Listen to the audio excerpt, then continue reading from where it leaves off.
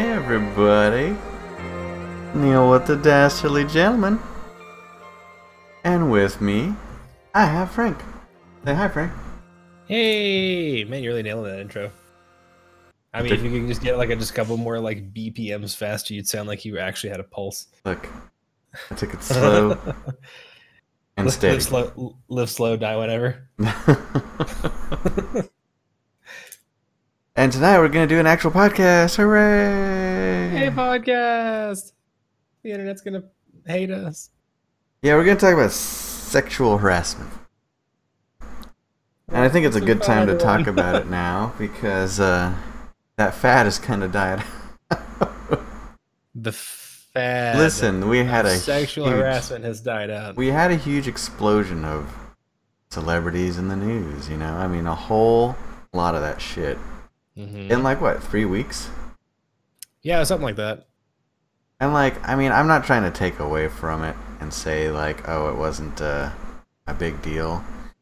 But we're going to talk about that anyways because, I don't know, I mean, how do you feel about the whole situation, Frank? How do you feel about how it happened, how so many cases were brought up in such a short amount of time and now you haven't heard shit lately? Well, I mean, because like there's only like a certain amount of media coverage that they're willing to give something like that, and they started running out of people to completely annihilate. Okay. So, you know, it kind of went away. That being said, today Bill Cosby getting upwards of 30 years in prison. I mean, so that's good. I mean, that is a good thing that happened. And that's actually a good thing that we can have from this movement. That we can have as an example, because like they call it a movement, but it's really not really been a movement. It's just sort of been like this like insane witch hunt. And I'm not even saying, I think this is like the moment where we should have like a little caveat on the show that like neither of us are like, we don't like sexual harassment. We're not for sexual harassment, but we're also for justice. Right. And there was a whole lot of not justice happening because there was a lot of the lynch mob mentality where you just have, like, I mean, the George Takei thing was like a perfect example because there was a model from the 80s or 90s who had virtually no track record. He had money troubles, and then as soon as this Me Too movement started, suddenly he says George Takei molested me whenever I was at his house. And George Takei is like, what? And luckily that died off very quickly. Yeah. And his story was proven to be his story was either like not it was either not important because he was a guy, or well, he wasn't a guy and he wasn't famous. And George Takei has too much internet notoriety, probably. He has too much internet street cred to be too not really. No, he'd been destroyed just like everybody else.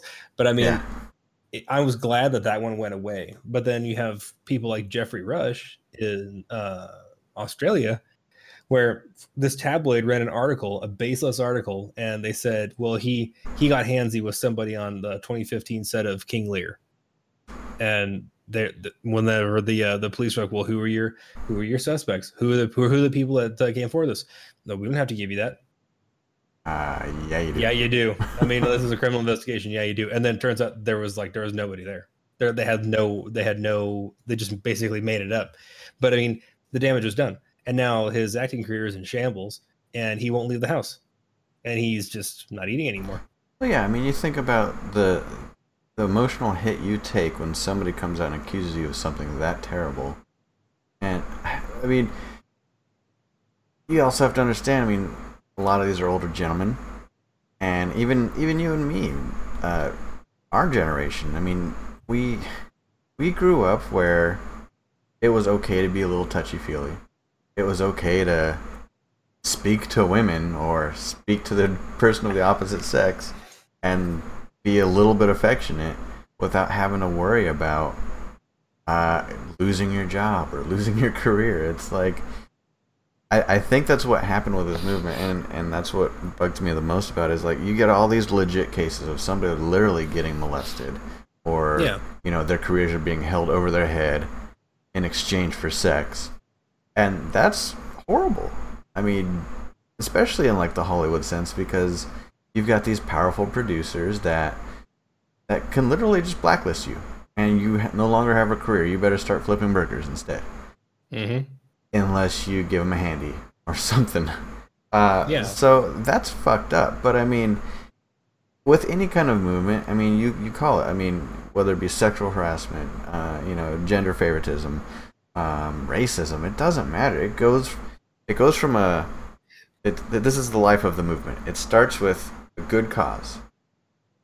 It starts with, hey, this is a big problem. Let's bring attention to it. Then it moves to a group of people supporting that cause. And then you hit the peak where it's gaining momentum and it's starting to, there's solutions being made for it, laws being passed, and people getting arrested, this, that, and the other. And then it goes downhill. It goes the other way. And when I say that, I mean the other way, like it goes too far. Mm-hmm. It goes to a point where it's like, okay, I didn't touch you. I didn't say anything to you. I maybe smirked at you, and now we're in HR, talking about how I sexually harassed you, right.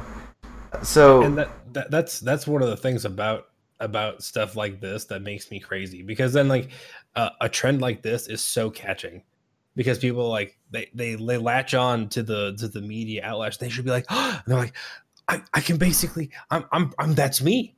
That's my life. There's a guy in the copy room, like, he smiles at me and says, good morning. I mean, I'm pretty sure he's eye fucking me. Yeah.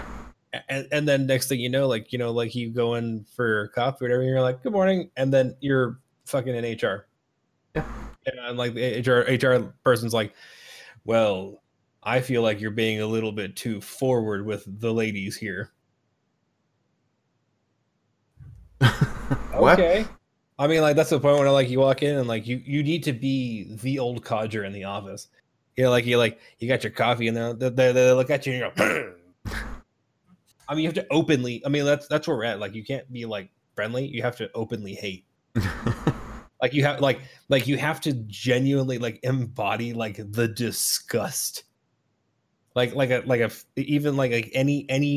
Anyone of the opposite gender like walks in and starts talking to you. I mean, it only really works for women. I mean, like, because women are the only ones that are really like being able to like get anything out of this.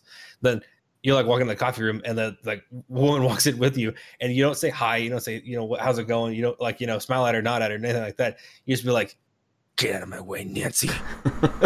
Fucking disgusting. I mean, you have to just loathe universally, which is my default state anyway. So I'm okay. I don't think I'll ever be worried about, I don't think anyone's gonna be like, I'm pretty sure Frank was sexually harassing. He tried to knife me with a paper mache knife he made out of a phone book. I don't think he was talking about anything other than how to hurt me. Like, that's a whole different issue. Complaint. That's a totally different thing. Yes, I did try to push Nancy down the stairs. Come at me, bro. Well, you can't fire me for sexual harassment. You can just fire me trying to murder a bitch. I didn't harass anybody. I just tried to have her break her neck on the 13th floor. But I mean, like, okay, so it does go both ways. It usually leans in support of women, and it's really sad too, because you've got like a couple guys, like Terry Crews, for example. Mm-hmm. Terry Crews was freaking like built up with another like dude producer. Yeah, like the Harvey Weinstein thing. Yeah, like he like got up in him, grabbed his junk, and his wife was like right there, and Harry basically wanted to knock this guy's teeth out, but black man punching a white guy at his house, basically. It's gonna look really bad. So he didn't do it, but he's told people about it. He's reported it, and you've got people like Sylvester Stallone saying, or not really him, just his agent saying shit like, this would be better for everybody if you just swept that under the rug, and then we could do Expendables 4. Because it did so well last time. That's disappointing. See, that's the thing that is the most disappointing about the culture that has brought us to the point of the Me Too movement, and that's what made it effectively necessary, was this good old boys mentality. And good old boys mentality is bad no matter what industry you're in, whether it's Hollywood, whether it's forest rangers. It doesn't make any difference. Having like well, I mean, he's been here a while. He can, he can, I mean, no, he can't. He can't do that. I don't care how fucking long he's been here. It's wrong. Right. I mean, like, what's wrong is wrong. I mean, like, look, here, these are our guidelines. This is the one he broke. So punishment. The end. I mean, it's really not complicated. I mean, like, your tenure you shouldn't have anything to do with, especially the severity of offenses. Like, you grab, Terry Crews's nutsack, I mean, like in front of his wife and a whole room full of people, and then was basically like, hey, you want a job? You gotta know that this is the rule. Don't touch other people in their no square. And I mean, that's like at the top. I mean, like it's just below. Don't kill your secretary. I mean, like, that's where we're at. And you broke. That's rule number 2, and you broke it. I mean, bye. Yeah, you gotta go. I mean, that's inappropriate. I don't give a shit how much money you make. I don't care how many movies you've made. You're a fucking pig at that point. You gotta go. And that's an excellent response. I mean, like we need to have this level of, well, okay, so I mean, so now you're saying that you had sex with all of these people that were in your, effectively your sphere of influence under the umbrella of your care. Well, yeah. Okay, you're fired. Because I mean, okay, let's just say I'm a semi devil's advocate. Okay. And I'm gonna say, let's just say Harvey Weinstein was telling the truth, and none of it was unconsensual. Okay, let's just go with that. None of it was unconsensual. You still have like a guy at the very, very tippy top bangs everything hot that comes underneath of his, what is he effectively supposed to be a safe area for them to be able to learn and grow their craft and make money, and that they shouldn't have to feel victimized every time they walk in the door. Yeah. And then he takes advantage of that. And let's just say he didn't take advantage of them in a victim way. He just straight up had sex with all of these people. Gave him careers. When was the last time that you worked in a job whenever they were like, we don't care if you're all fucking? I mean, like in every job I have ever been in, they're like, if you have relationships with other people in this office and we find out, you're fired. There's a lot of jobs like that. True. So I mean, like, that's why I'm like, the weirdness that would come in with that, like you have one person who is effectively floated from like person to person, just like, knocking their boots off like every time they walk in the door. That would be awkward. Yeah, especially if there's troubles in the relationship itself. It really honestly it really depends. Like a lot of jobs I've been to, you can't have sex with your subordinates or superiors. Period. Right. I mean, you could do whatever you want with your equals.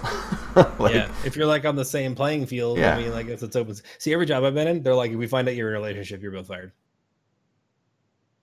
It's like, and that's not something that, I mean, they can enforce it in a right to work state or whatever, but I was in Arizona. Yeah, it's very right to work. So Arizona is definitely on that list.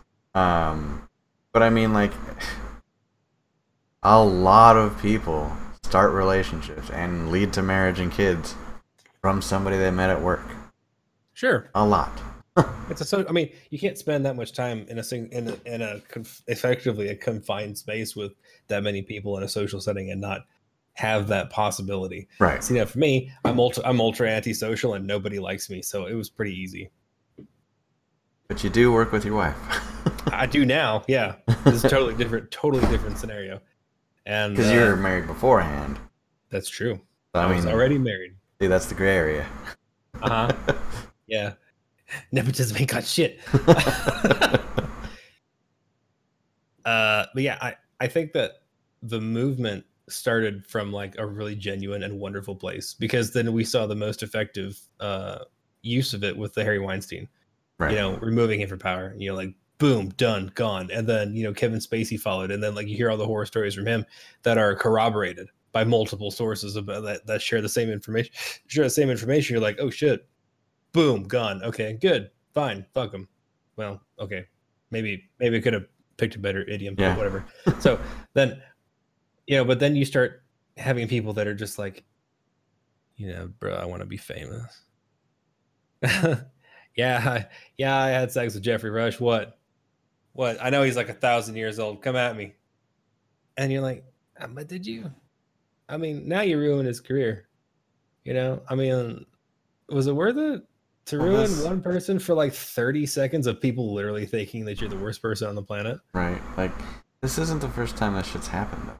Well, no, but I mean, we're so balls deep in the PC culture at this point that all it takes is like a little tiny spark of literally anything to set people off on the SJW rampage. And it could be anything so minor. It could be shit that they actually did wrong, and then they still go into an SJW frenzy. Right. And it blows my mind. So I mean, like, this is just another one of those, spark into the underbrush to set like the whole fucking forest on fire. Especially the SJW thing. One of the things that gets me the most about the SJW thing, how obnoxious they typically are. Yeah. Which sucks because, I mean, you and me, and I'm not trying to toot our own horns, we're pretty mellow, you know, and we have, I think, some very well thought out arguments on situations such as this. We're not screaming at the top of our fucking lungs. We're not going batshit, but we're also not getting a ton of views either. So do we have to? I mean, no. No, we're not gonna. I'm not doing that. I feel because like my thing about like the SJW is that it's just gone completely mental at this point, and that you have groups out there that will never be satisfied no matter what. And I watched a very interesting article about a sociopolitical professor where he was discussing social justice warriors, and he was trying ineffectively to understand what social justice is, because he says justice is done on a one-to-one. Right. Justice is the individual. There is nothing for social justice because there is nothing to judge a social construct. So there is no possibility of social justice because what works for one doesn't work for everyone. So that would be like, you know, if I set an orphanage on fire and locked the doors and burned everyone alive, then my entire community goes on trial for murder.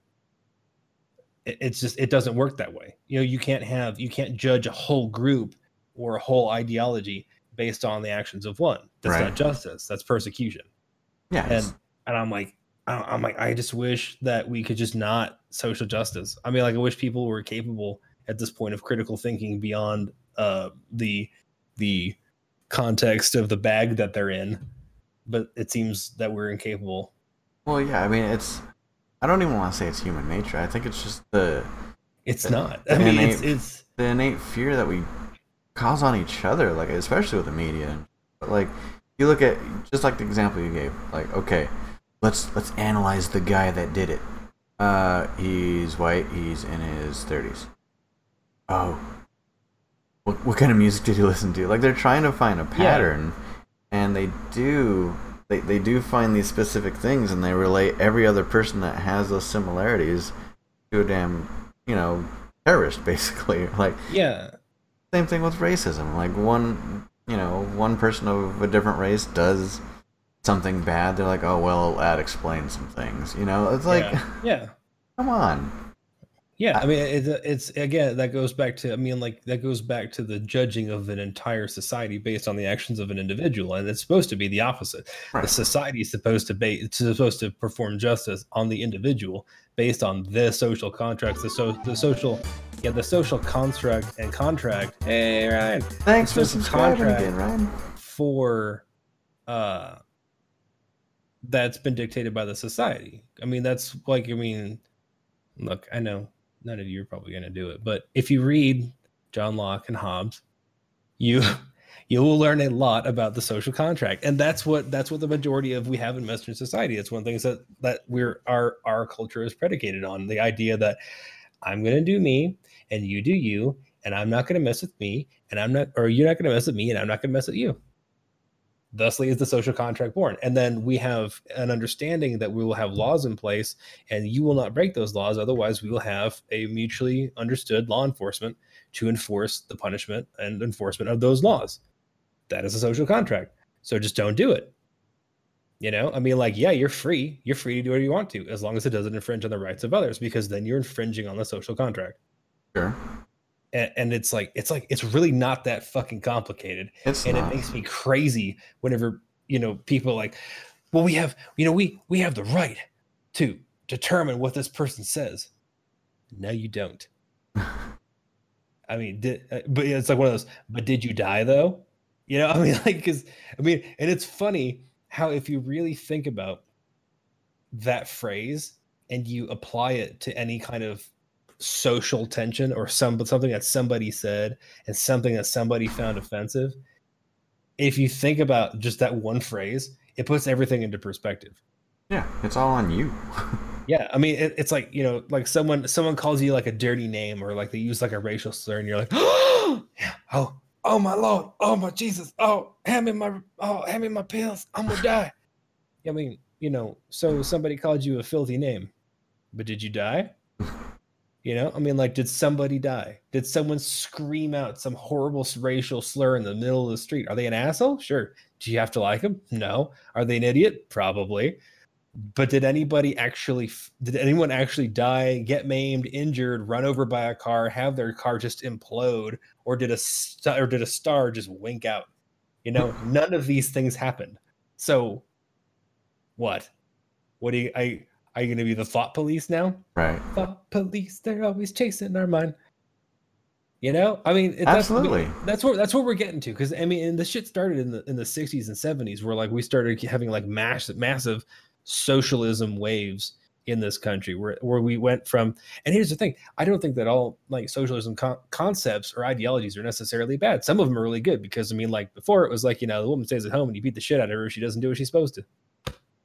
That's bad. That would be a negative. So I mean, like, whenever we went in the opposite direction, we started giving, like, you know, people rights, and the blanket of liberalism started to cover everyone, regardless of gender or nationality or creed. Good. Now, but then we went bonkers bananas with it, and we're like, well, we're going to put some programs in place because we feel like stuff's racist, and in doing it, we're actually going to be racist.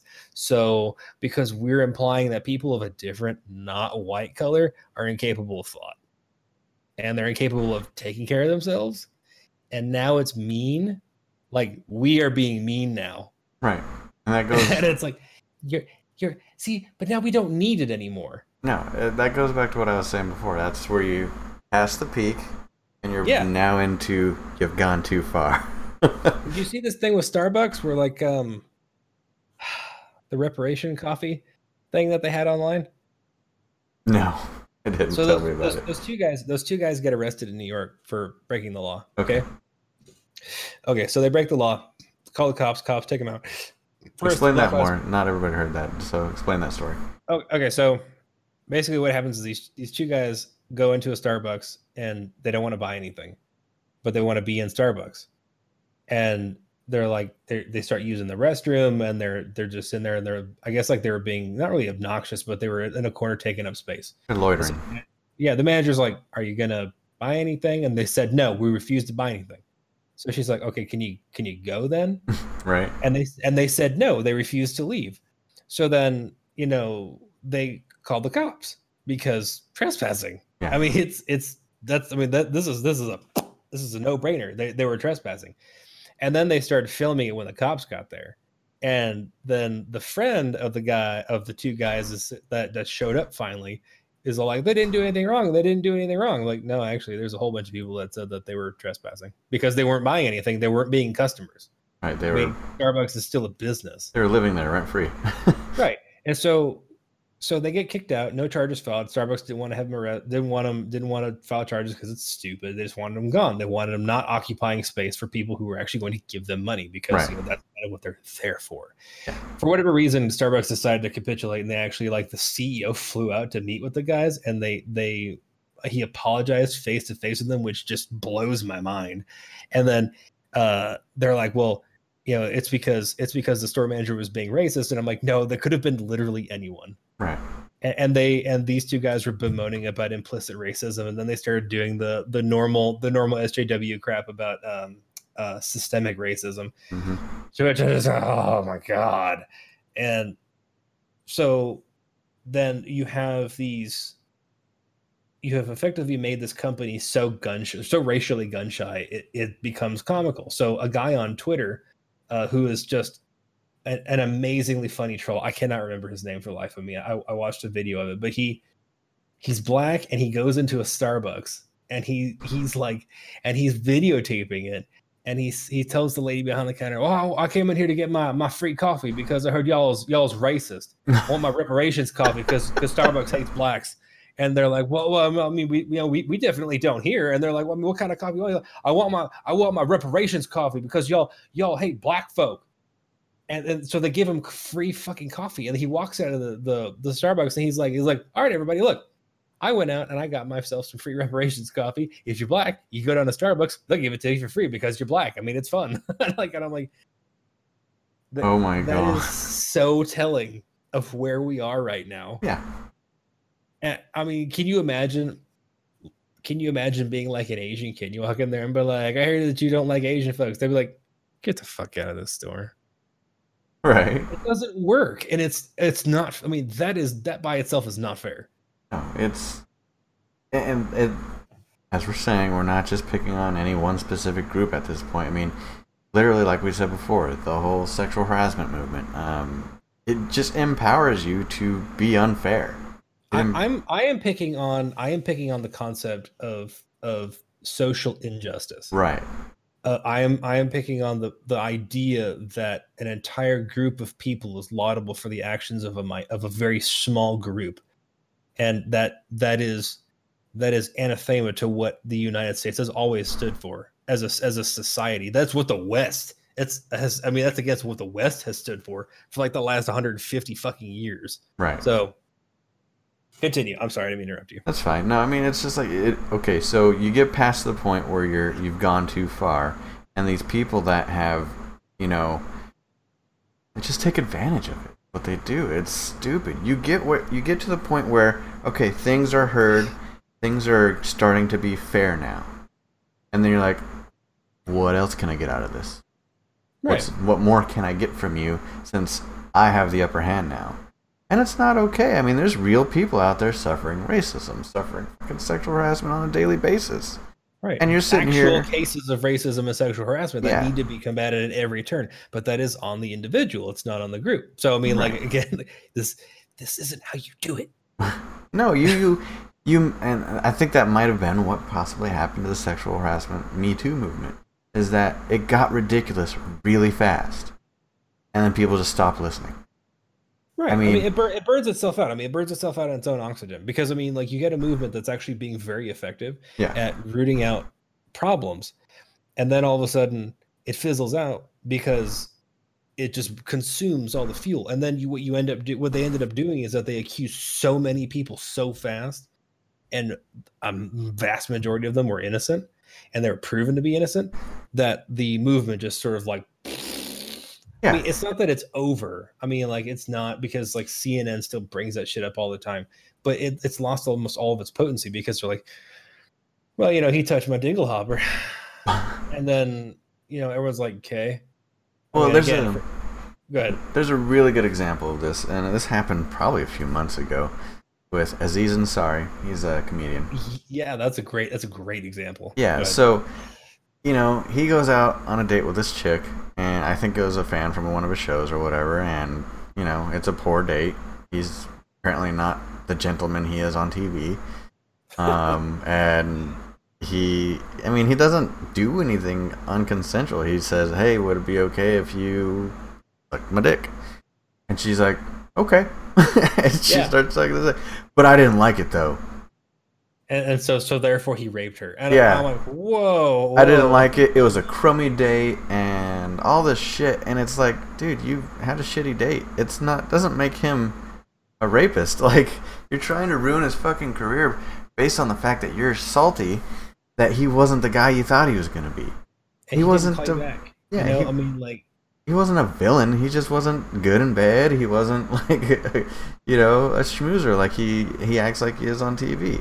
Right, because he has a whole team of wizards that write that shit for him. Yeah. So I mean, like, it's really easy whenever you have all the Muppet movie magic on the planet to make you look like James Bond, when in reality you're fucking Blofeld. Yeah. I mean, like, you're fat, you have a cat obsession, and you really like money. So I mean, like, not everybody is the same. So and it makes that whole story I read the whole thing, and I'm like, all of this makes me angry. The only redeeming factor to that story is that at the end, and this pretty much just squashed it out, one of the news anchors, female, she was a big part of the Me Too movement. She was like a spearhead for it. And she came out against that woman and said, hey, look, we're trying to do something here. We're trying to snuff out this kind of bullshit, and you're just sitting here making a mockery of it. You're ruining what we're trying to do. People are going to stop taking it seriously because of bullshit like this. Yep. So, but I mean, shortly after that, it did fizzle out because people are still listening. I mean, if, somebody comes out tomorrow that's super famous, that's been, accused, it's going to be all over the news, but I don't know. I mean, is it? Maybe? I think I would like to think, I know it's not, because I think human nature defies that this is ever a reality.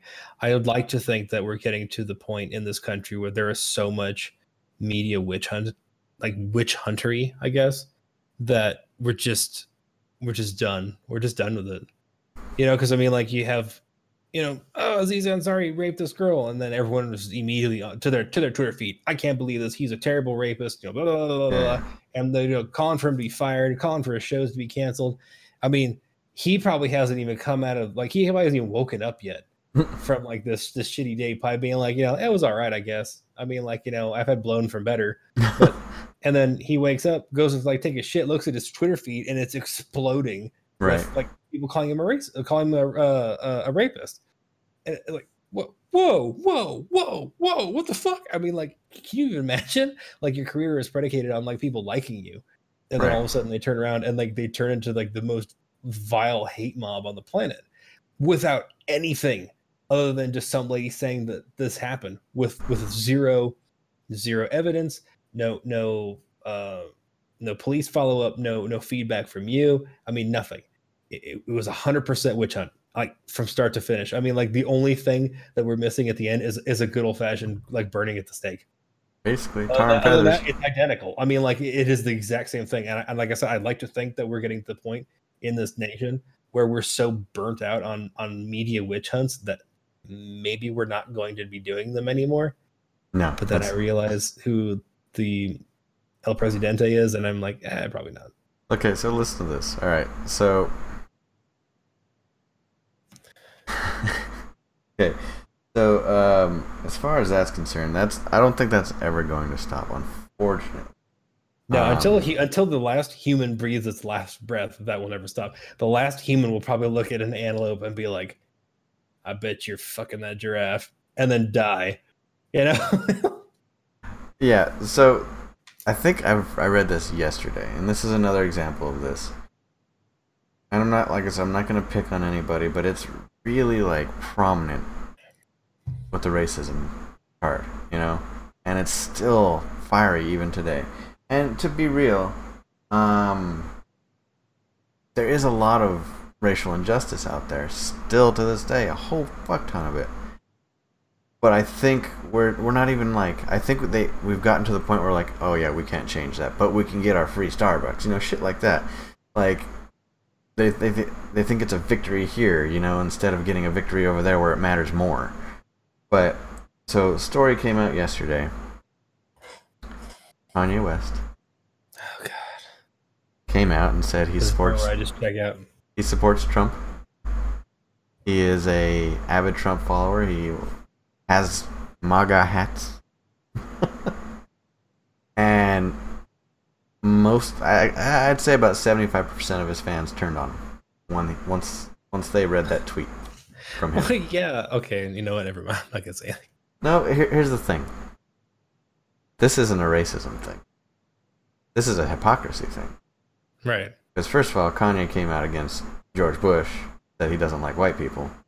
during the hurricane thing. That.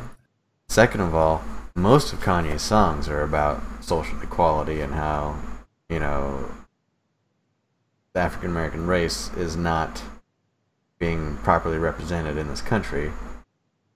But now he's cool with a guy that is a huge racist.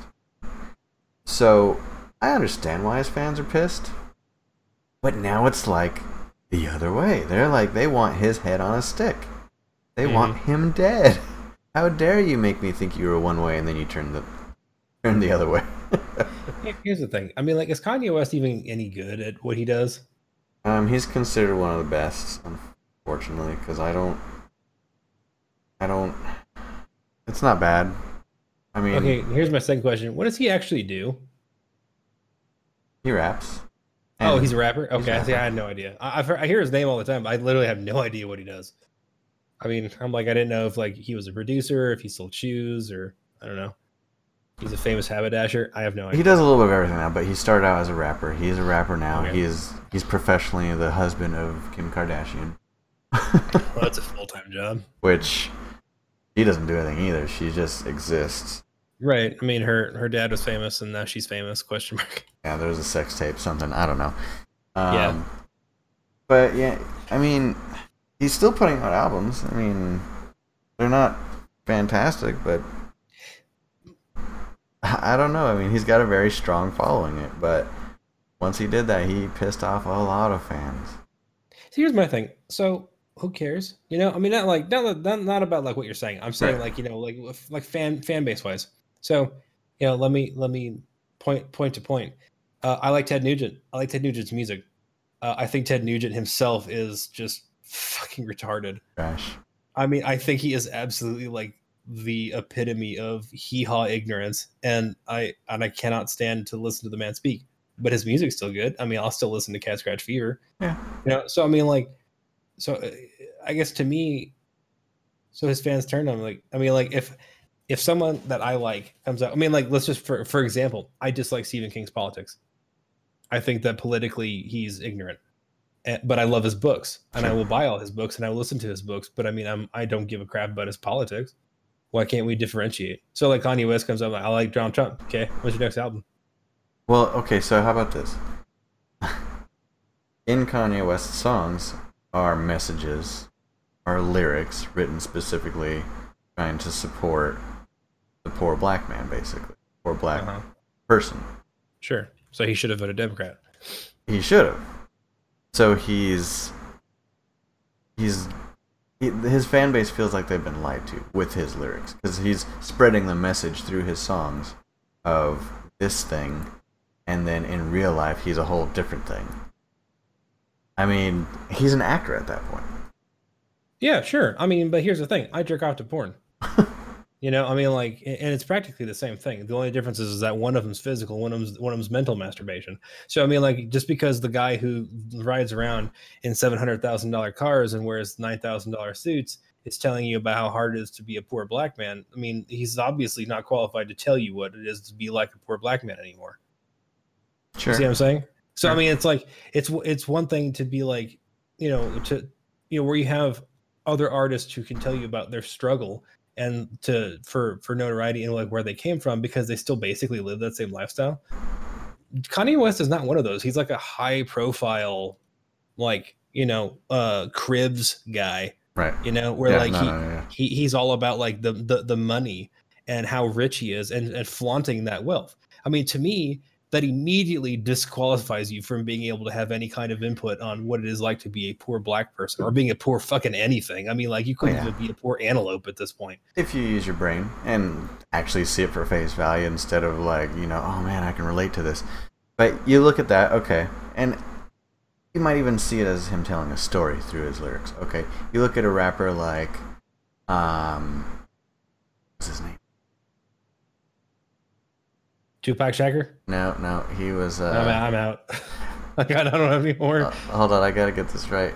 Okay, what do you think about? I want to like talk about what Ryan said. Go ahead. He says it's okay to like. That's why it's important to separate the art from the artist. It's okay to like one, not the other, and that's 100% true. Like, perfect example. I love Van Gogh's artwork, and he was legitimately crazy, and I fucking hated like almost everything that he ever wrote or said or thought. But his artwork is fantastic. So you need to be able to separate everything. Again, I like Ted Nugent's music. I think Ted Nugent himself is fucking an idiot. Okay, so I hear you, and this I'm actually playing both sides of this argument here because I kind of feel both ways on it. Akon was the rapper's name. Akon is a rapper. His first album was called Locked Up, or maybe that was his first big song or whatever.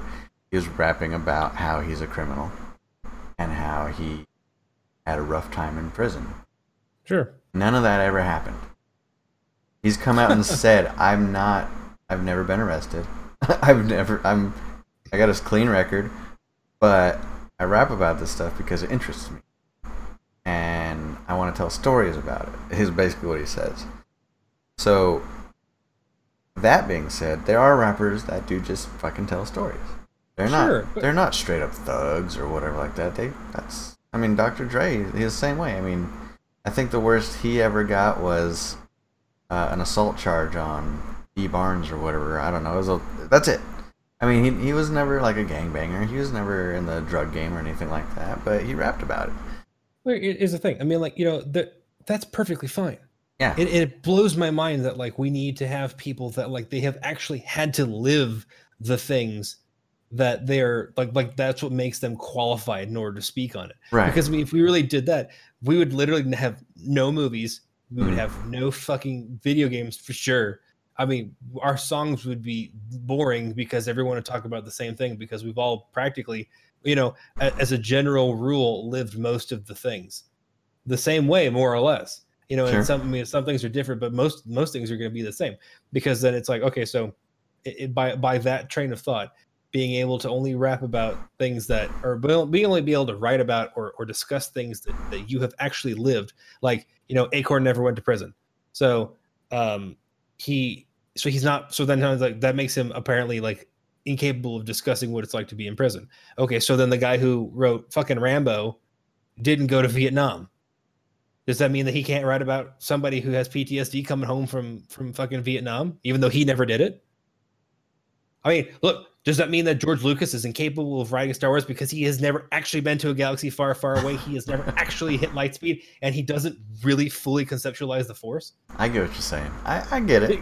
Yeah, because I mean, like, it doesn't matter. I mean, like, so it's like, I mean, I know, like, people are saying, like, write what you know, and that's fine. But I mean, like, look, whenever like, as a I guess like a Black inner city person, like whenever your culture is predicated on the idea of being of oppression, and even if it's just like a mental oppression, and the idea of like the ultimate goal is to be incarcerated in some fashion, it doesn't really take that much to faux it, to pretend. Right. I mean, like, to write a story. I mean, like, fuck, Stephen King's never been in jail. He wrote about the goddamn Shawshank Redemption. Right. I mean, like, it's called imagination, people. I mean, you don't have to live the shit in order to be in the shit. Agreed. Let me ask you this, though. Okay, so what if you've got somebody writing, advocating, rapping, or singing, or making movies about, advocating for a certain message, and it turns out they're full of shit. They're complete fraud. But the content was good. Let's say for somebody, okay, let's just use Ted Nugent. Okay, his music is good. Okay, I like his music. Real talk, his music is about everything, stuff that everybody likes, except for there was that one song about raping a teenager. I mean. I guess I don't know what that one is. I don't listen. I mean, I listen to ones that come on classic radio. Like I love Crash Fever, and I think that's it. No, he's got a couple. That's all I remember. There's this one song Ted Nugent's song. This is sidebar. Ted Nugent's song, literally talking about raping a 14-year-old girl. Okay, now that's definitely bad. That's not good. It's not good. I mean, that's definitely a song where it's like, well, you should just not buy that album, and you should vote with your wallet. Well, yeah, and that was what my follow-up question was going to be. Okay, so you've got this guy. He makes pretty good music. Mm-hmm. That specific song sucks, so don't buy that album. Okay, but he makes pretty good music. But he's a total douchebag, and he's in the news all the time, spreading this stupid, hateful message. Should I continue supporting him as an artist by giving him money so they could still spread his bullshit message? So that's up to you. I mean, like that's literally up to your moral compass. Now, even if like say for example, like this album that Ted Nugent talks about, because we'll keep using the Ted Nugent example because at this point he's universally decried as being an asshole. So right. Let's just go for it. Let's say like that album is out, and on that album is not only the message about raping a 14-year-old girl, but also about like, I don't know, he wants to re-implement segregation, and he wants to, let's see, what are the other Ted Nugent-y things? He feels that we should just gun down children. Okay, so let's just go with that. Sure. Now in that album, he has decided to advocate for this message, to don't buy that album. Or you can choose to just not buy or participate in anything of which that he is a part of. This goes back to, voting with your wallet. Now, how outraged are you? Now, do you take the streets and throw rocks at him? No, obviously not. But I mean, like at this point in our culture, that is actually a valid concern for people. Sure. Because I mean, going to the streets and throwing, having your Antifa flag and throwing rocks at people is like, it seems to be kind of like something that somebody would really want you to do and actually advocate for now. Now, what you should really do is just simply remove this person's ability to have a platform. Don't buy their stuff. If you had let's just say Kanye West, for example, the people that predominantly enjoyed his music, let's just go with 70%. So the way that he lives his lifestyle is extravagant beyond measure. So then if you have 70% of the people hate him now because he's a Trump supporter and they feel like that they've been alienated or lied to by what he has done as far as his tweeting spree or whatever, they can choose to no longer purchase his material. So they choose to no longer purchase his material, and then the well dries up. Kanye West either he folds in and apologizes, which would prove that he's a huge bitch and they should continue to not purchase his shit, or he disappears because he can no longer afford to be visible. Right. So I mean, that's how you defeat a social enemy in the context of in a media sense. So let's say if people truly hated CNN, to the extent that they supposedly do. If everyone decided not to watch CNN, right, just cut it up, whatever, watch Fox and Friends and, burn a flag or whatever. So watch Fox and Friends or whatever, anything, turn your TV off. God help you, just turn your TV off. Sure. And nobody watched it. The cable news network would just collapse because there's nobody watching it. They're not making any more revenue. Same thing with Kanye. I mean, you remove his ability to speak by not listening. And that's a consumer advocation that you as an individual need to make that decision. Right. That is a very good point. I appreciate it. Oh, thanks. I felt like that was a little bit pat on the head, but okay. No, I mean, I agree. I had that's my thought on it was, why is he still making money? And then you answered it perfectly. I mean, I'm cool with that. Yeah. It makes me crazy whenever you have let's just say if I don't know if his particular brand of crazy is that severe, but you have people like Kanye, for example, that they make these awful messages or they really upset everybody and they do these terrible things, and yet he makes a new album and everyone buys it, and the same people who bought the damn thing are sitting there being pissed off about his behavior. I mean, you can differentiate between the two, be like, man, he's a real douchebag, but his music's real good. But I mean, you can't be like, I wish he would disappear and then purchase his shit. Right. I mean, it's like, if you really don't want him around anymore, just don't. Just, do you ever watch the miniseries for Merlin? Yes, I was thinking the exact same thing. Just turn away. Just turn around and walk away from it. I mean, and then it will literally cease to exist as a thing. That's an amazing series, by the way. It was a very good series. Sam Neill really killed it as Merlin. God damn it, what's his name? The little guy. Ingalls? No, his actual name. Peter Dinklage. It wasn't Peter Dinklage. God damn it. Okay, I'll remember in a little bit. Hey, you talk. Find out. Okay. Oh my God. Now I'm like cast into a sea. I don't know what I'm going to talk about now. Here, I'll give you a topic. Kim Jong-un crosses into South Korea. Like by himself or with an army? I mean, on purpose. Well, I mean, I figured it'd be on purpose. I don't think that. I mean, see, now our president is the kind of guy who would cross into a country on accident. That's true. No, he's actually wanting to speak about peace. I was talking to my dad about this the other day, And I don't want to give it to him, but I also feel like I can't not give it to him. But I can't help but feel like I know it's a combination of multiple national powers, and the sanctions finally taking their toll. Mm-hmm. So, thanks, Obama. Not sarcastic this time. But I really think that Trump sealed the deal for this. And I hate to think that way because I don't want to give him any credit, but I feel like he did, though, because he kind of out-crazied him. You're not wrong. And that's when that's what it took, was to take someone unhinged and then put them against someone more unhinged. That's not good. I mean, where are we at now? Whenever Kim Jong-un says, because they've got like 12, 13 nukes. They don't have much. Okay, I mean, there's still 12, 13 fucking nuclear weapons. All right, that's enough to level half the planet. Okay, it's not even close. Yeah, but so I mean, it's a lot. I mean, it's enough to like wipe out a substantial portion of the U.S. because they're not very good ones, even if they were. But they're still fucking nukes. I mean, like, let's be real. A not good nuke is still a fucking nuke. So, but then we have the THAAD system on the western seaboard. So right. I mean, like, it can track and destroy up to 75 nukes in the air with 100% accuracy. So there is literally no fucking way that he's going to get a nuke over here. But he keeps threatening it because they can barely get one off the ground to begin with. Right. I mean, and so let's just say he does get one on the ground. They all throw like their big like fucking hallelujah party because they finally got one off the ground. It's heading towards New York. The prophecy has been fulfilled. Kim Jong-un just blows a huge fucking load in his pants, and he just sits there and just absorbs the fact that he is the overlord. And then we shoot it out of the sky.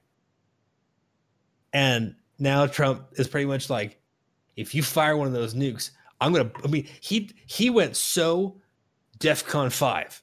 Like, I mean, he didn't even be like, because like Obama was like, we'll retaliate. We will retaliate if you fire one of those nukes. I said don't do it. Now, if you fire another one, we will retaliate. No, I mean, the third time, I'm serious now. And so, but then Trump says, if you fire, I mean, he didn't just go, we're going to retaliate. He practically said, if you fire another fucking nuke, we're going to blow up the whole world. Just because of you. Just because of you in particular. I mean, yeah, you're not going to do any damage because we're going to knock that shit out of the sky, but we will fire everything we fucking have, and we're going to kill North Korea, South Korea, most of China, Japan for sure. I mean, Mongolia, glass. It's going to be a nuclear wasteland. We're going to destroy. I mean, Papua New Guinea, forget it. It's gone. I mean, like, we don't even care anymore. Hawaii, what Hawaii? and I'm like, wow. I mean, like, Kim Jong-un's probably like, is he serious? I think he's serious. I feel like he might be really serious. I mean, because Trump is literally the kind of guy who would call Kim Jong-un on Skype. He still have the red phone in his hand, because he can't tell the difference. And God love him, he has problems with his hand literally over the button. Like, huh? No, you fucking do it. That's launch. I swear to God, I'm gonna wipe you. Say something again. I mean, and like, I feel like he's like just sits there and just shadow boxes with the little red button. And so he fucking out crazied a dictator. And like I said, I don't want to give it to him because I think he's a fucking idiot. But I mean, like, I think he broke North Korea. I think he did too, man. I don't disagree with you on this one. He's been crazy for fucking decades. I know. And then like president. Well, yeah, Trump, but I'm talking like fucking Kim Jong. He's not even crazy. He's just. I mean, like, his whole family. This is what they've grown up with. I mean, it's crazy how, like, they've got this the old imperial godliness credo where they're infallible and therefore that's why they're leader. And right. Just the bullshit rhetoric that comes out of there is just it's unbelievably funny to me. I mean, it's awful, truly, because they murder people left and right. But I mean, like, at the same time, like, the shit that they say that we know is inherently untrue is comical in how incredibly blatantly awful it is. And then you think about your own situation, because their concept of America is incredible. You know, it's like this dystopian wasteland where freedom is just dead, and we just murder babies by the dozens. And I'm like, I mean, like, we as Americans sit and wait at night, and we just dream of ways to murder Koreans. That's apparently what we do. That's apparently that's our hobby. You know, that's my hobby for sure. I mean, like, I just want to burn a Korean. I mean, it's weird to me that, like, there could be an entire group of people that can try to perpetuate this singular idea of, what would you even call it? Anti-culturalism, anti-nationalism on a specific nation. You know? Racists. Is it racism though? Because we're not saying like we don't hate Asians. We're saying specifically North Koreans. Because obviously we're tight with South Korea because we have a fucking army there, and it's not like an occupational force. We're like besties, yeah. Yeah, I mean, you know, North Korea, it's like they hate us because they ain't us. You know, I mean, just like the shit that comes out of the country is fucking amazing to me. Like, I listen to it now, and like I said, I hate saying that it's amazing because I know that it's terrible, and I know that it's awful, and it's just vile what they think and what they tell their people. But it's so outrageous that I can't, like, it's difficult for me to not laugh. Have you read some of this shit? I've seen documentaries. Yeah, it's incredible. Yeah. Like the shit that they think we do on a normal basis, that we presently do abduct North Koreans. Americans abduct North Korean babies and inject them with you know, different chemicals. Mm-hmm. Yeah, they basically vilify the rest of the world, especially America, because we're the driving force right now. I mean, like, oh my god, like the what was that John Oliver special where they're doing the tour in the Anti-American Museum. Holy shit. I mean, like, where like they talk about how you know, battlefield surgeons in the Korean War were dissecting women while they were still alive. And I'm like, wow. That's intense. Yeah, man. I mean, the amount of brainwashing. I mean, it's awful, because it's not even just the fact that, you know, a dictator is brainwashing his citizens. That dictator himself has been brainwashed by his own family. He buys into his own shit. Do you know what I mean? Yeah. Like, he thinks he's like. I think that's what's amazing about. I'm going to use these two words together in a single sentence, and I'm going to hate myself for the rest of the night.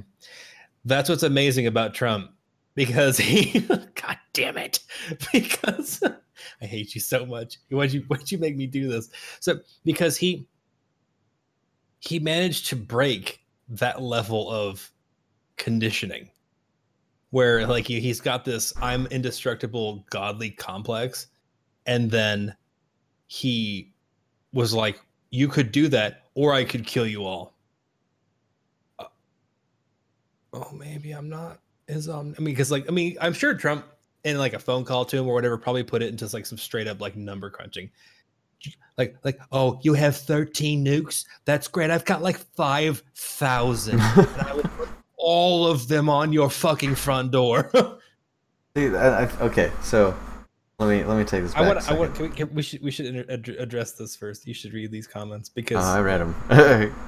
Well, these are good to discuss. I'll get it in just a second. Okay, so I think. Have you ever seen Cable Guy? The movie? Yes. Okay. You know that part during the medieval times thing? Where... Yeah. He puts Matthew Broderick on a horse, the king. He's like, dude, get on the fucking horse, buddy. I don't think he's messing around.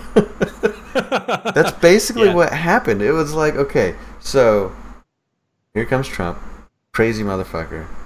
Finger on the button at any given time, or at least he boasts that he does that. And you've got China like, hey, we don't like this. We're buddies with North Korea. I mean, they're on their own, but we're buddies. And then like this happened shortly after China went to go visit them to have a chat with them. And I think that's what they told Kim Jong was, dude, he's not fucking around. Everybody's gonna die. It's like, look, we know that you like your power base, but you may not have a country or a continent or anything left. You for sure. And that's the thing, is he's not only willing to just wipe us out, he's willing to sacrifice all of his own people too. Like, he's fucking nuts. I mean, it is striking how the Mexican standoff of nuclear powers, like this is like a way freakier, well, not freakier, I guess, but like this is like a way more bizarre version of the Cuban Missile Crisis. Yeah, because like, of course, in Cuba they actually had nukes that could actually fire, right. and we had nothing for it, so we had to talk about it. But I mean, like, but now you have like North Korea that can barely go on the ground, and the United States being like the penultimate superpower of the universe at this point. And it's like, did you think that was kind of strong? Like, I mean, I know I'm sure this is probably like a phrase that Trump would probably love to death, where a lion uses every ounce of its strength to take down even the smallest prey. But I mean, like, nukes though, like a lot of them, like for North Korea, specifically North Korea. I mean, like, here's the thing about nukes, that there's like, you do like a lot more than just one. They're not surgical, that, right? I mean, like, that's why they're nukes. You hit everything. And you don't just hit them for that moment. You hit them for the next 30 to 40 years. Yeah, I mean, it's bad juju, dude. So, SRenee85 over here says that media here totally disrepresents other countries as well. Of course, I mean, it's a tactic. I mean, the media isn't always truthful. Let's be real here. They basically push an agenda. I mean, they're not supposed to. I mean, journalism, you're supposed to report what's factual. But then you get people that own 13 out of the 15 news networks, and they're like, I want to support our president, or I want to, oppose our president. I want to do the exact opposite of that. Let's run this story on every single one of my channels all the time. I'm making a difference in the world. It works, unfortunately, because you have a widespread ability to misinform or misrepresent information. Because I mean, I'm not even really willing to say that it's necessarily like that they're lying, but they are not giving the full scope of the truth. And withholding information is almost as if not more catastrophic than actually lying. Yeah. And we're at this weird point in the post 50s where we're so up our own ass as far as a nation, because we are in the post Cold War nationalism. And it started in the 50s, and it perpetuated through the Cold War. America is the best, because World War II, we proved about how great we really were as a nation, and we really kind of hit that golden age. And then like we decided to keep kind of marching to that drum when there was nothing really to talk about or nothing really to do. And then we hit the 50s and it was great, and then things kind of got better and better, and then they kind of got weird. But now we're at like this resurgence of nationalism, and there's nothing wrong with a little. There's a difference between nationalism and patriotism. And right now, a lot of the news networks, like your right-wing news networks, are more nationalism, and they like to tell you that other countries are either weak, corrupt, or incapable or incompatible with the United States' superior political ideology. Which is the same bullshit that North Korea pushes on its own people. Oh, absolutely. We're not really. The only difference is that we don't we don't gun people down on the street for not believing it. Very true. I mean, you look at the stories they put out. Yeah, and you're absolutely right. They might not necessarily be wrong. They're just incomplete. Or, I mean, it's really easy to paint a picture of the agenda you want to push by leaving out key details. It's like reading like the first few lines of The Great Gatsby, and then that's the rest of the. I mean, what happened to the rest of the story? No, that was the one? No, it was A Tale of Two Cities. I can't remember. It's been so long. It was the best of times. It was the worst of times. Best time, worst of times. I think it's Tale of Two Cities. Okay, so yeah, it was like because that's a Dickens line for sure. Gatsby was Fitzgerald. So he says, just cut off the rest of it. It was the best of times. All right, story's over. Yeah. I mean, there's more to the story. There's so much more that happened, and that I'm gonna tell you. Yep, man. That and it's amazing. It's amazing how. Sorry, you go ahead and read it, and then we'll talk about it. SRenee85 says, also appealing to mob mentality is a huge tactic of media. We're a country of small riots and short attention. I think a lot of that has to do also with our rather short-sighted and narrow-minded decision to defund education in the short, or really in the long term at this point. But I mean, and then so that you end up having to fill in the gap where education leaves off with not only the media, but with the news media, but then with also social media, and then the things that people can consume in between to fill in the gaps of what they think that they should know and then what they actually do know. What we've done is we've taken away our citizens' ability for critical thinking and critical analysis and replaced it with easily consumable media tidbits that kind of bridge the gap between thoughts that these people never actually had. So then, like if I walk into a room and I think this room is empty, and then someone whispers it's not, and then all of a sudden I'm like, this room is full of people. And nope, you jump to some serious conclusions that someone else led you to that you never actually would have thought in the first place if you'd actually had the ability to think for yourself.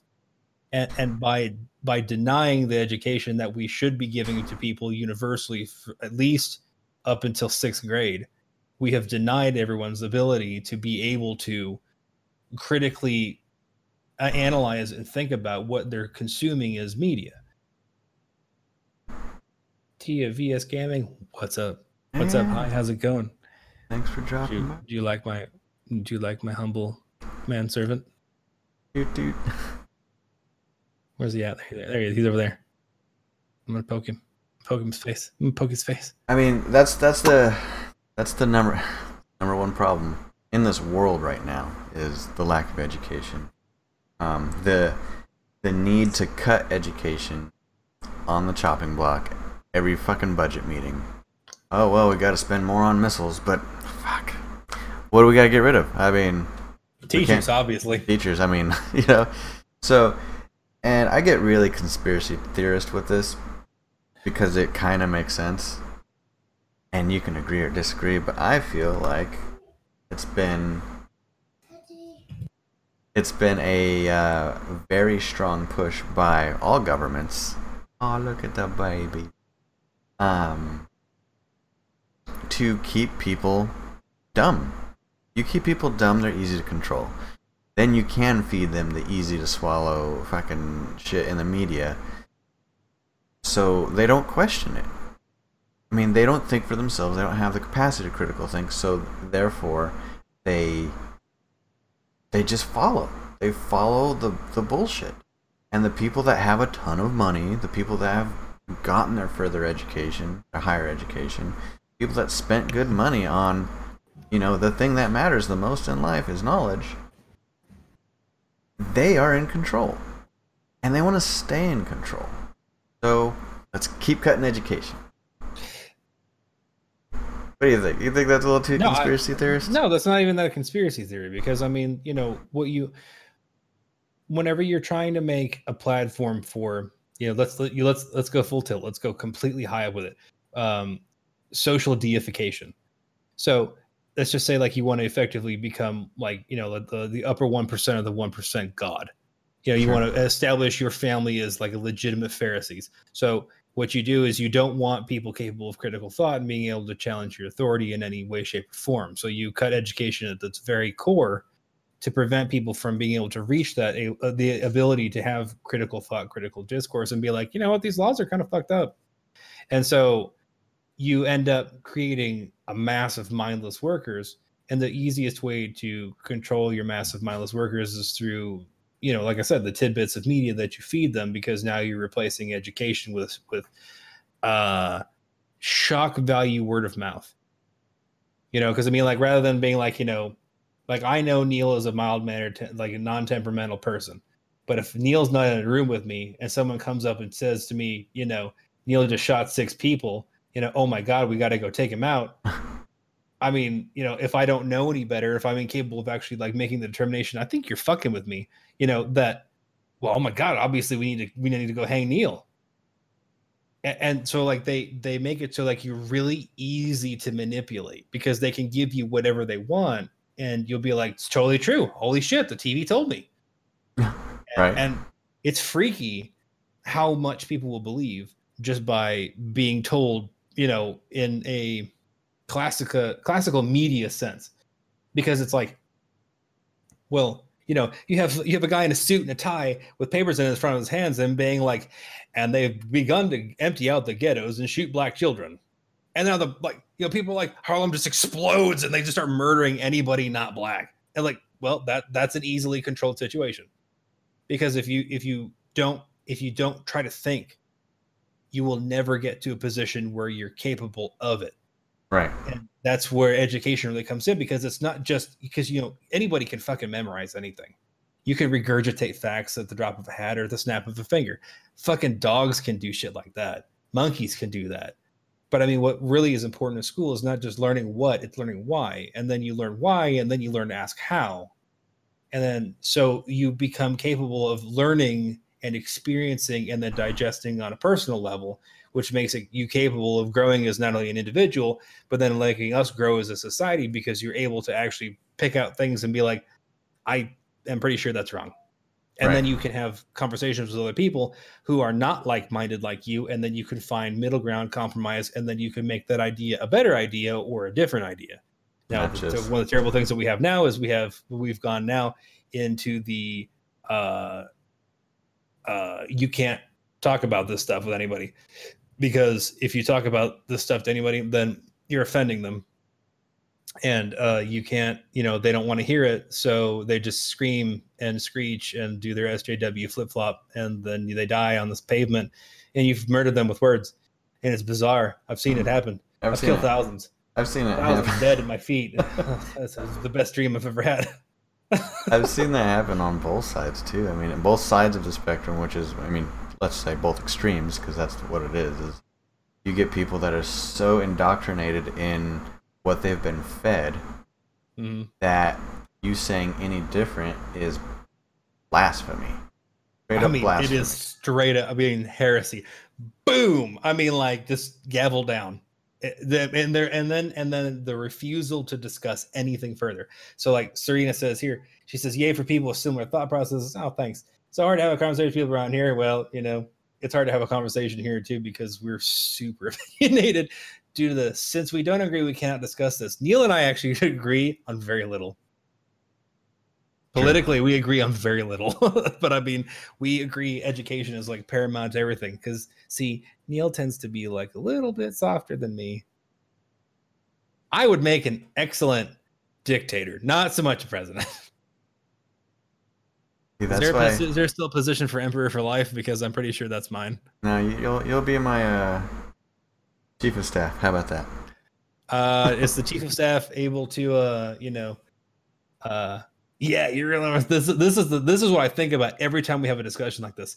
Your real owners want more for themselves and less for everybody else. But I'll tell you what they don't want. They don't want a population of citizens capable of critical thinking. That's against their interests, and that is 100% true. I think about this shit all the time, and he follows this little monologue up with that. He says they call it the American dream because you have to be asleep to believe it.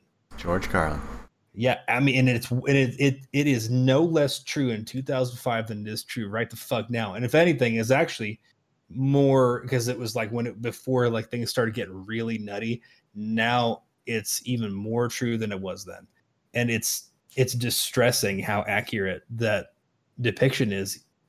Going 13 years ago, that it was so social prophecy. And I don't know. I mean, I'm fascinated by that. It's a pattern. I mean, it's not even really a pattern. It's always been that way. From hundreds of years ago, it's always been that way. People in power want to stay in power, so they do whatever it is necessary to keep themselves in power. Sure. And the easiest way to do it isn't through fear, isn't through brute force, because people will rise up against you. The easiest way to do it is to convince them that it's for their own good. Manipulation of information. Metal Gear. Ollie Lulelo. You convince them that you're in power because of all the accomplishments you've made in life, and you're going to help them out and help them become a better person. No. I mean, like now it seems like the agenda is like a rather healthy dose of xenophobia. Do you know how terrifying the other countries in this world are? They want to destroy all the Americans. If you leave this country, you could die. Confirmed. I mean, like thousands of people die every day, and we know that for sure. No, all the countries are bad. All of them. France especially. Oh, man. That's good. Really good. Yeah. You're real good. You dude. Yeah, even though you look like a little, never mind. I'll say a little 10-year-old boy. Look, it's past your bedtime. No, I'm looking for something else here. Oh, hold on. Who let the dogs out? Look, I got my kids already out of the way, so you get the dogs now. This is what we do. We have a switch off. See, my kids went to bed, now his dogs woke up, so now they get to go nuts, and I get to listen to it. You guys don't, so you're welcome. You're welcome, y'all. That you don't have to listen to the little toy animals. Just go. I mean, you have to listen to me, so I guess that's shitty too. But I mean, like I mean, I could talk about anything. I could talk about in the strategy of divide and conquer, we are merely pawns that keep us busy fighting each other instead of fighting them. Yes. And the best way that you could fight the power is to really change within and become the power, and then vote uncorruptly. And that's one of the things that is difficult to try to differentiate in politics between the people who actually have a genuine interest in making a system better and people who are clearly not. I'm looking at you, Mitch McConnell. So that, but then you have other people like, even in the same vein, you have like, I mean, like I'm going to say it, even though like he's kind of a douchebag anyway. John McCain did good things. Now that he has brain cancer, he's doing good things. I mean, he's kind of an asshole before, but whatever, I voted for him. So sorry, y'all. Whatever, red state. So it's funny. Usually whenever I say red state, I'm thinking about Russia, but now we started talking about Republicans. Whatever. I mean, yeah, a little column A, a little column B. Totally opposite. Man, I can't find anything else. I mean, I just saw, Here's the thing. So along that line of thought, I don't know how to say your name. I'm so sorry. Saran85. God help me. So S Renee. S Renee. Okay. So let's just say, like, if you feel like you are a pawn in the game of life, as far as the politics process goes, here's what you can always keep in mind. If a pawn manages to make it all the way across the board, it can become the queen. So bear that in mind in your future dealings in politics, should you wish to have them. And if you ever feel like you're not empowered, Steph, there you go.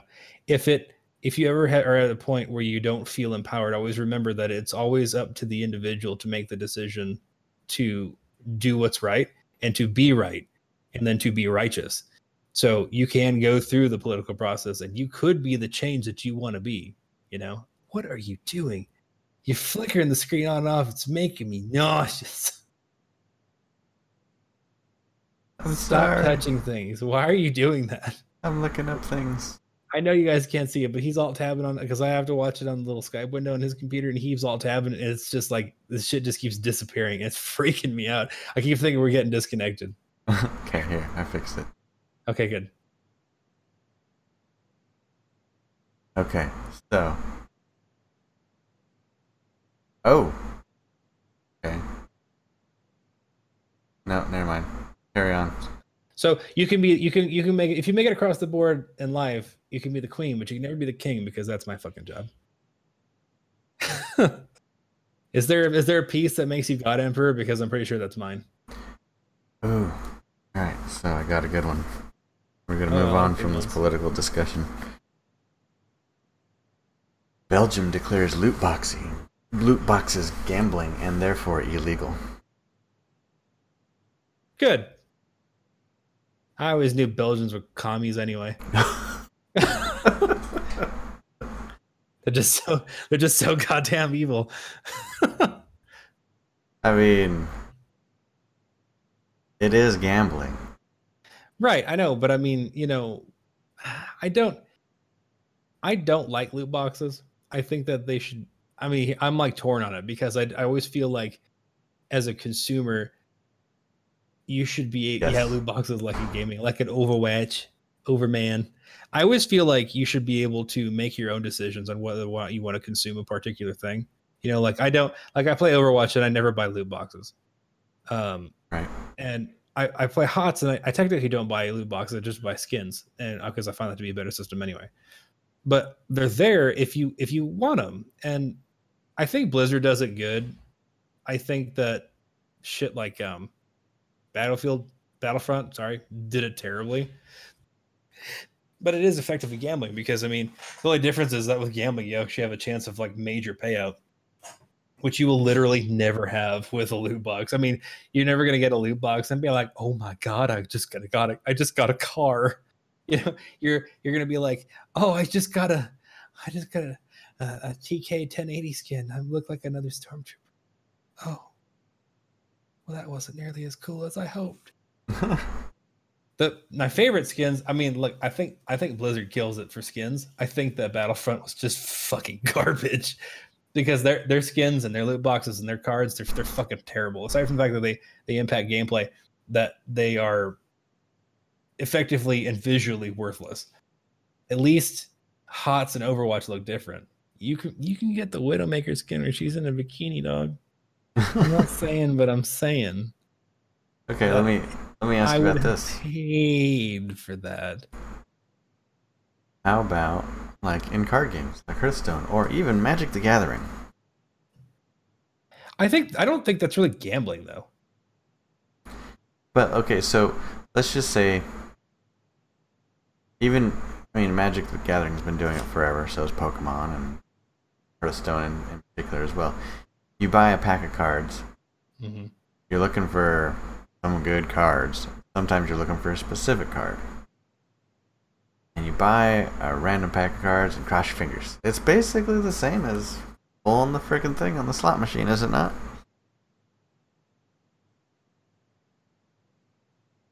I don't think so. And the reason why, first, read that though. I can still see the thought process because people spend hundreds to get amount in a loot box. Right, because they're looking for a specific thing. And that's what things that's shitty about loot boxes in particular. And it also kind of does go with the TCG stuff where you're like, let's say like, you're looking for a very specific thing. So you spend $200 trying to buy said specific thing when in all reality, the said specific thing is really only worth like, well, I mean, not like including glue and artwork. It's only really worth like $2 or $3. Right. Like if someone was to have it like on a shelf, like in a card shop, you could just go and pick it up. It'd be worth like $2. Yeah. But you spent like $200 trying to buy the damn thing. It's effectively the same thing, I guess. It's like they made their own economy. It's because they made their own rarity. I mean, this is super rare. We only give it out to a few people, so it's worth more, spend more money. But they artificially made it on their own. Right, and then that's like the amiibos. Like the Nintendo only makes a certain amount of amiibos so they can drive the price up. Right. And so you create an artificial deficit with your product that will raise the price in the general market. That's heinous, but it's not like it's technically not illegal because you're producing your own product. Right. And so, supply and demand, whatever. Okay, fine. The only reason why I would say that like the loot boxes are more like gambling than the TCG shit is because TCG that is the actual game. Right. True. Okay. So I mean, like you have the game and then you buy the cards in order to play the game. You have to buy the cards no matter what. And the thing about the game is that if there was like, it's like in Hearthstone where like you have metas.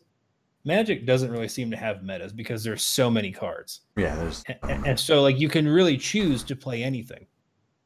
Now let's just say if there were metas in Magic, if you had like a pack, this is this meta. And like you sold a box of these metas at a store and everyone has the same fucking cards. Do you see what I'm saying? Yeah. So then, like in the case of like Hearthstone, there are still enough cards where like it's not really a meta. You have metas, and people have developed metas, and they develop a thought process about how way a particular card stream can work. But you don't really have to do it. You can if you want to, but you don't have to. Versus like a loot box where you have the game, and then you have other shit that you want with the game. The game is already by itself. Yeah. So you play Overwatch by itself, but then you want the Widowmaker skin that just makes you like totally stiff as a brick, and so you want to drop $50 to try to buy it. I bought the statue. God help me, I wanted to buy 2 of them. So then you spend money to get said Widowmaker skin, but there is no guarantee that you're going to get it. But it adds absolutely nothing to the game except for your personal enjoyment. To me, that's more like gambling. And in the case of Battlefront, it effectively alters not even effectively, it completely alters the way the game is played. Because you, as an individual, have spent money to empower yourself through randomized assets, and you've spent X amount of dollars, you get all of these abilities and all of these new things, and you become effectively fucking indestructible. So then now you have gambled to the point where you spent all this money, and it's changed the way the game actually functions towards almost a completely different product.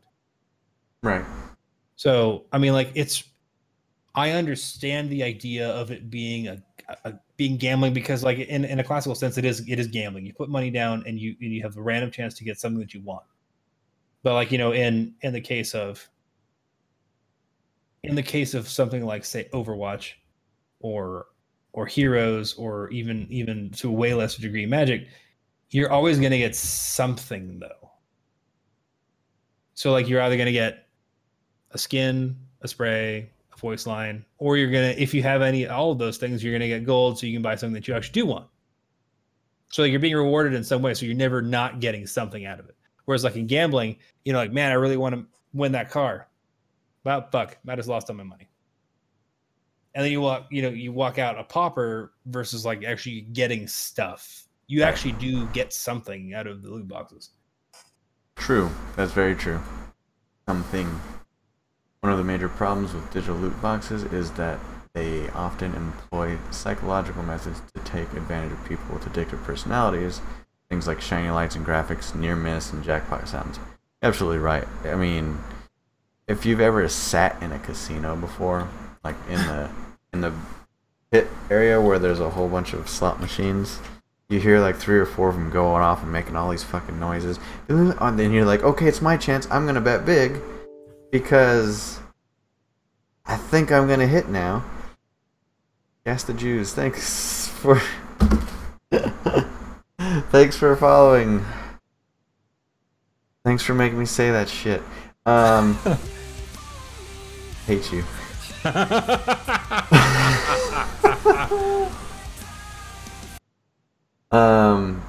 But yeah, I mean, they do the same shit, Ryan. Opening a pack on Hearthstone wouldn't be nearly as addictive if you didn't hear that obnoxious dwarf shout, "Legendary!" But yeah, they also do it to, like, whenever you open a pack, it sparkles orange, which is the legendary color.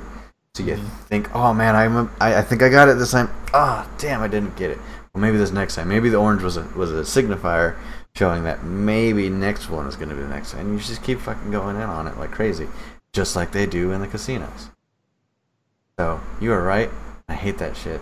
But I mean, it's just like it. Is that any different than like like a bakery, blowing friggin' apple pie scents out to the public? So you go in. So you go into the bakery and you're like, I want to buy one of those pies, and you're like, it's a fresh pie. Like, it's an apple pie. Sure. So I want to buy one of those pies. Well, we got a bunch of pies here. You can take whichever one you want. So it's an apple pie. So you take your apple pie and you're like, oh, this is the best apple pie ever. I mean, like, it smells delicious from outside. You go out and you're like, I paid good money for this apple pie. You take a big old bite and it's fucking nightshade. You fall over and die. Like, this wasn't what I wanted at all. I mean, I am reaching, but like, I'm still given like, okay, so it's appealing, it's exploiting the senses. I mean, you've got addictive personalities. I don't know, whatever. You know what would make me spend an unbelievable amount of money in Overwatch? What's that? If I got a loot box every time Widowmaker whispered into my ear. You know, it's just more. Just saying, like, oh, you know, you want to buy more, you dirty boy. I mean, like, I just credit card, just throw all my credit cards at the screen, be like, fucking, just ring me up, all of them. How much do I have in savings? I love them. This card has $15,000 limit. Max it out, please. Just, I want to open up each one of them individually. Buy more. Oh, you know, I'm going to buy more. Okay. You dirty bitch. So I found a good one, and I was actually going to mention this earlier, but we distracted. This goes along the lines of the education thing we were talking about. Sure. So there's an article, because there's apparently striking in Arizona and Colorado now. And, which, I mean, how do you feel about that, Frank? How do you feel about that? Well, every time I go to Arizona or Colorado, I tend to be striking, so I guess I don't know what you're talking about. You can't do that, Frank. They take you to jail for striking.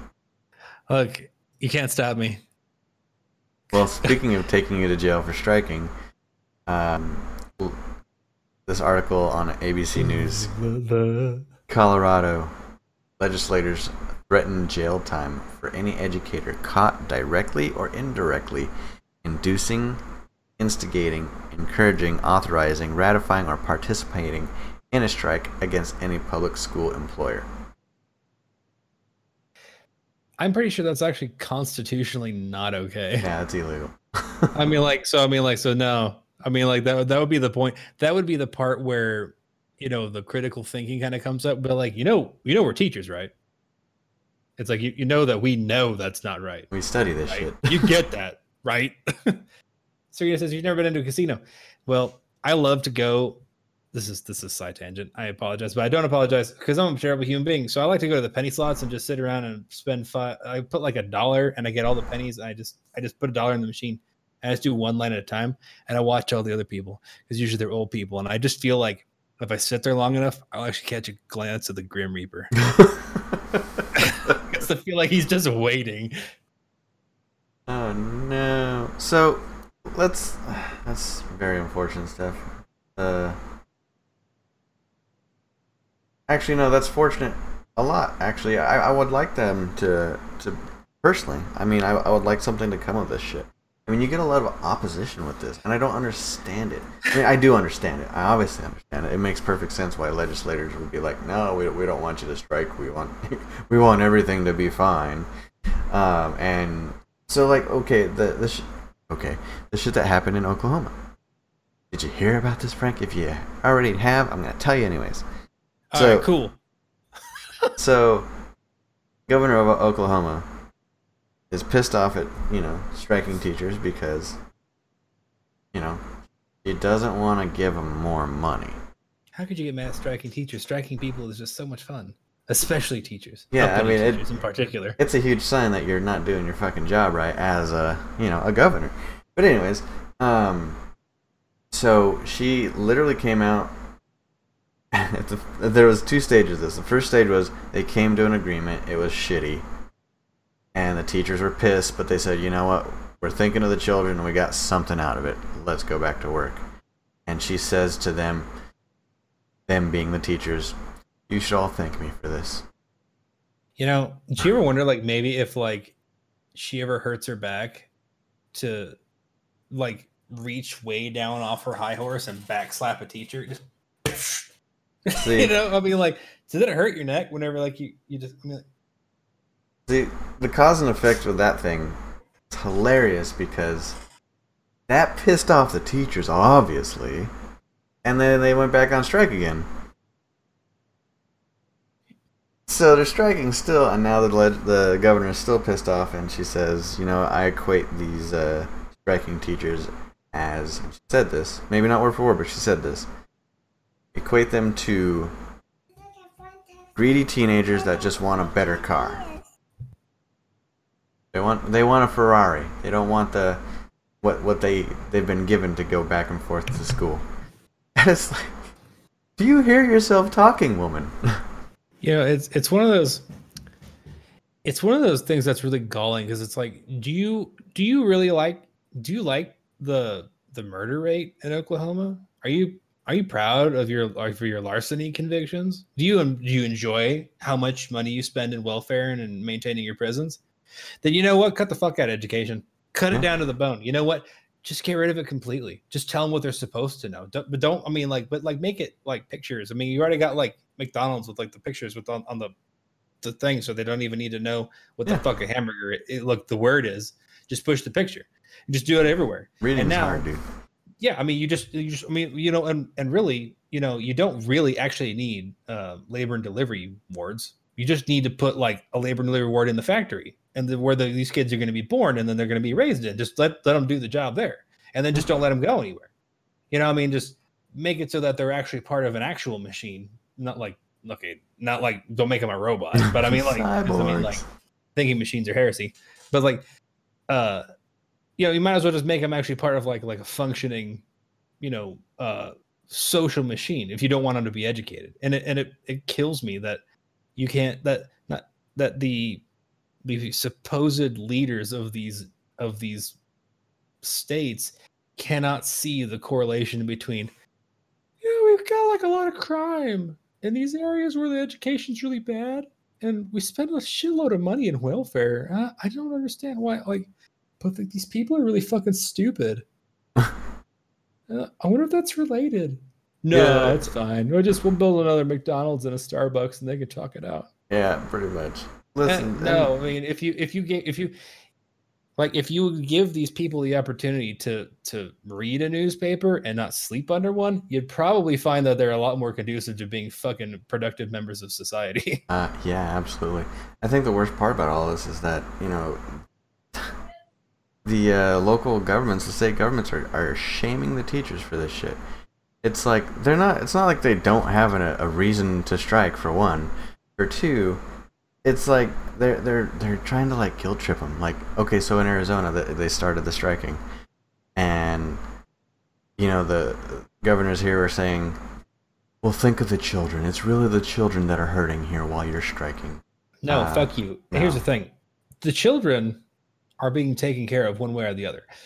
Now, do the children need education? Obviously, because Americans are fucking stupid. But the thing is, though, you cannot be a teacher and have a livable wage, because then here the other problem too is that you also end up with teachers who are essentially morally bankrupt because they've been given no hope. Right. They've been put all these years into education in the idea that they will get something out of it, whether that's like material or metaphysical, fine, whatever. So they're going to try to get something out of it one way or the other. So then you also end up with professors in some cases, like I think it was UC Berkeley, where like they had a professor who was essentially indoctrinating people into Antifa. So I mean, she's not making any money.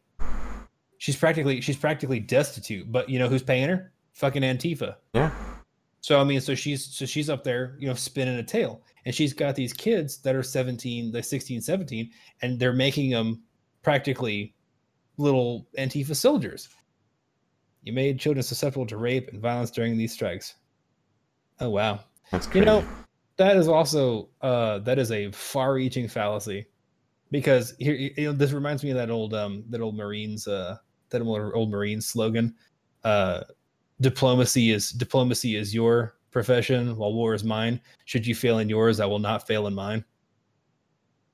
And so I mean, like with teachers, it's like so you failed to keep the children safe. The cops are like, we didn't, because that's their job, right?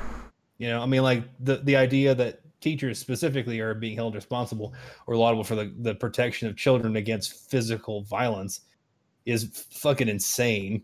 Because what happens if the teachers strike? The kids don't go to school. Yeah, they stay home. So then if the children are being made susceptible to rape and violence, then they're being susceptible to rape and violence at home. And that's not really the teacher's fault, A, and B, you should call the cops. Just let them do their job, yeah. I'm not saying, but I'm saying, I mean, like, you know, I'm throwing it out there, like, you know, this is what we call lateral thinking. Yeah, I mean, no, that's just... That's very far-reaching, trying anything possible, saying anything you can say to be like, please stop striking, you're making me look bad, but I don't want to give you what you want. Whenever you have teachers that are making $25,000 to $30,000 a year and a job that is A, incredibly stressful, and B, just fucking super unrewarding, and then they have to try to like pay for their own fucking materials and everything, and then you have I've heard stories about teachers that will work during the day. They get to work at like 6:30 or something like that. Yeah, they got to prepare for the day. Sure. And then after school, they go like bust tables. Yeah. Because they don't have any money. That's crazy to me. I mean, like, they went to fucking school for like 6 years to be a fucking educator, and they got to bust tables afterwards because they actually cannot live on their own on a sustainable wage as a teacher. One of the most important jobs in this country. Teacher? I mean, like a teacher. I mean, like we could do, real talk, we could do without astronauts, NASCAR drivers, politicians before we could do without teachers. There's literally a gigantic list of things we can do without. Yeah. And then it's funny too, because like the same fuckers who are whining and crying about like, I want a goddamn $17 minimum wage are the same fucking idiots who are probably voting against teachers getting a fucking raise. And that makes me crazy because it's like, yeah, I don't have an education of any kind, but I deserve to make, you know, $60,000 a year. No, you don't deserve shit. You get what you work for. And these teachers have 6 fucking years of education experience that they have, and they're not making anything. And they are raising the next generation to be critical thinkers. And you are denying the next generation from being able to be leaders because you are fucking stupid. Because you can't see beyond your own personal avarice. And that I just like anybody who votes against like giving teachers a raise. I mean, like I don't want teachers to make like, I mean, I'm not saying that they need to make like $120,000 a year. I'm not saying that shouldn't be like, what I am going to say though is that we spend 50 fucking times more on our defense contracts than any other nation on the planet. Yep. I'm saying maybe we could deal with scaling some of that back just a smidge. If we took 1% down from our fucking national defense budget, we could probably pay all these teachers not only a livable wage, but a comfortable wage. Yeah, absolutely. Absolutely. And you know what? You would see the effects this generation and then the next, and then further going on forward. I mean, that is, if we keep on saying it. Because suddenly you have like a whole generation of people that are interested in education, and they actually want to go into education. Because like, I mean, I can't tell you how many times like I've heard like, you know, people that are in like less than savory positions being like, no, I love kids. I wish I could have been a teacher, but there's no money in it. And that's true. I mean, like, it's like, yeah, I mean, like, well, you know, I really wanted to be a teacher, but turned out I ended up having to be a gigolo in order to be, you know, make ends meet. Yeah, it becomes an unappealing job. That could have been a lot better. It becomes an unappealing job, and people don't want to do it anymore. People don't go to school to, you know, be good at doing that, or even meet the bare minimum requirements to do it. So, what do you get? You get a bunch of babysitters, basically.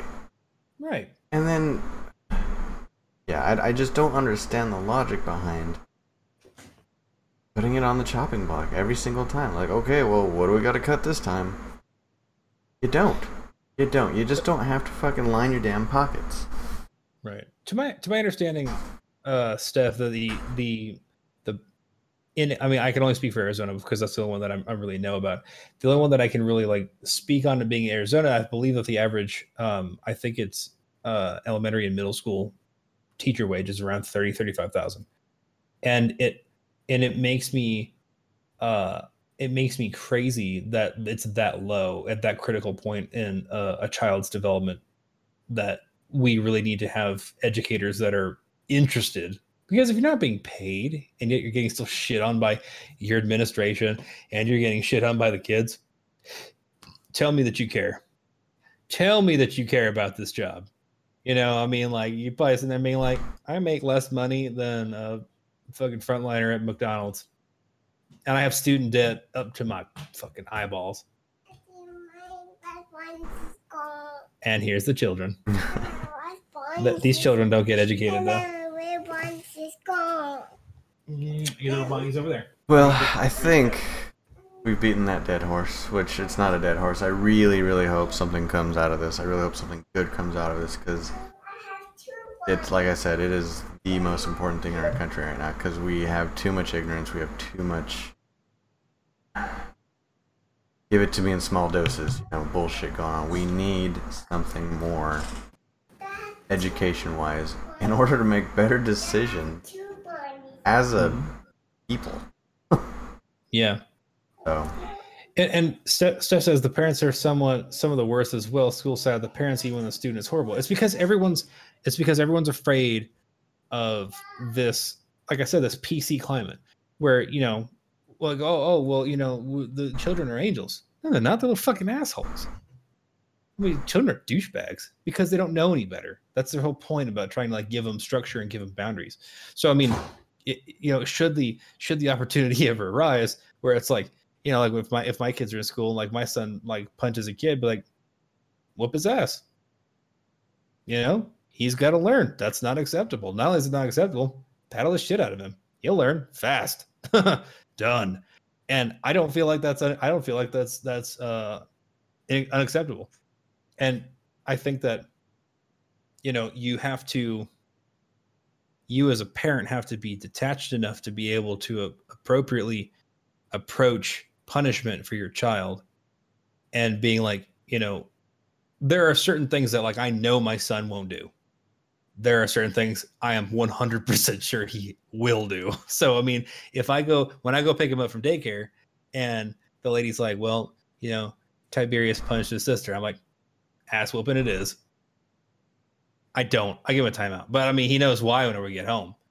And, so I mean, it's not, and in that context, I'm not I'm not siding with anyone, because I know that he is fully capable of doing it. Now, whenever I went there and I went to pick him up, and the teacher says, well, they said that he did this.